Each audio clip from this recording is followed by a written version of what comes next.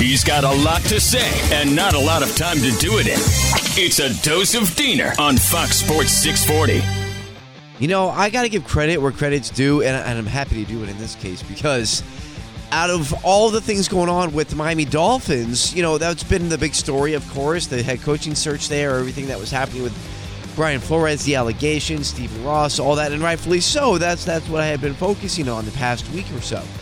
But underneath it all, what kind of got buried was the incredible job that Mario Cristobal and Dan Radakovich have done with the Miami Hurricanes since they've come into this university. I gotta highlight it today because it's just incredible. If you haven't noticed, and you probably haven't at this point, first off, when it comes to recruiting, the Miami Hurricanes, before Mario Cristobal got signed as the head coach, they were projected to be somewhere in the top 70.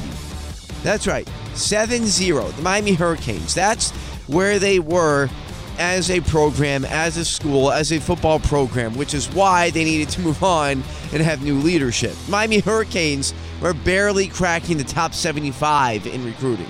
But since then, in the short time that Cristobal had to recruit, he was able to catapult the Miami Hurricanes from top 75 to top 15. They went to number 14 in the country in recruiting. It was huge. And it didn't stop there when it came to getting the big names. Then they get Kevin Steele, who is one of the best defensive coordinators in the country to be their defense coordinator.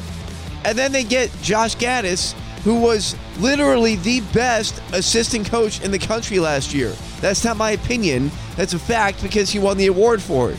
He won the Art Briles Award, which is given to the top assistant coach in the country. And he was Michigan's offensive coordinator. They had a pretty good season last year, right? Well, guess what? Now he's coming to Miami. Hired him away from Michigan.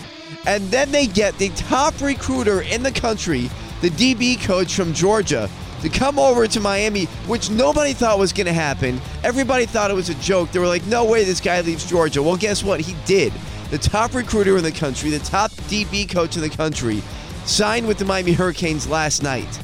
This is why it was so important to get Mario Cristobal and Dan Radakovich in here and to have them open up the wallet. Because now the possibilities are endless when Miami is willing to spend money.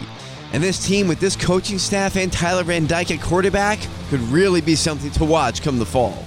So much to say, so much to say. He's got even more to say, and he'll do so on Twitter.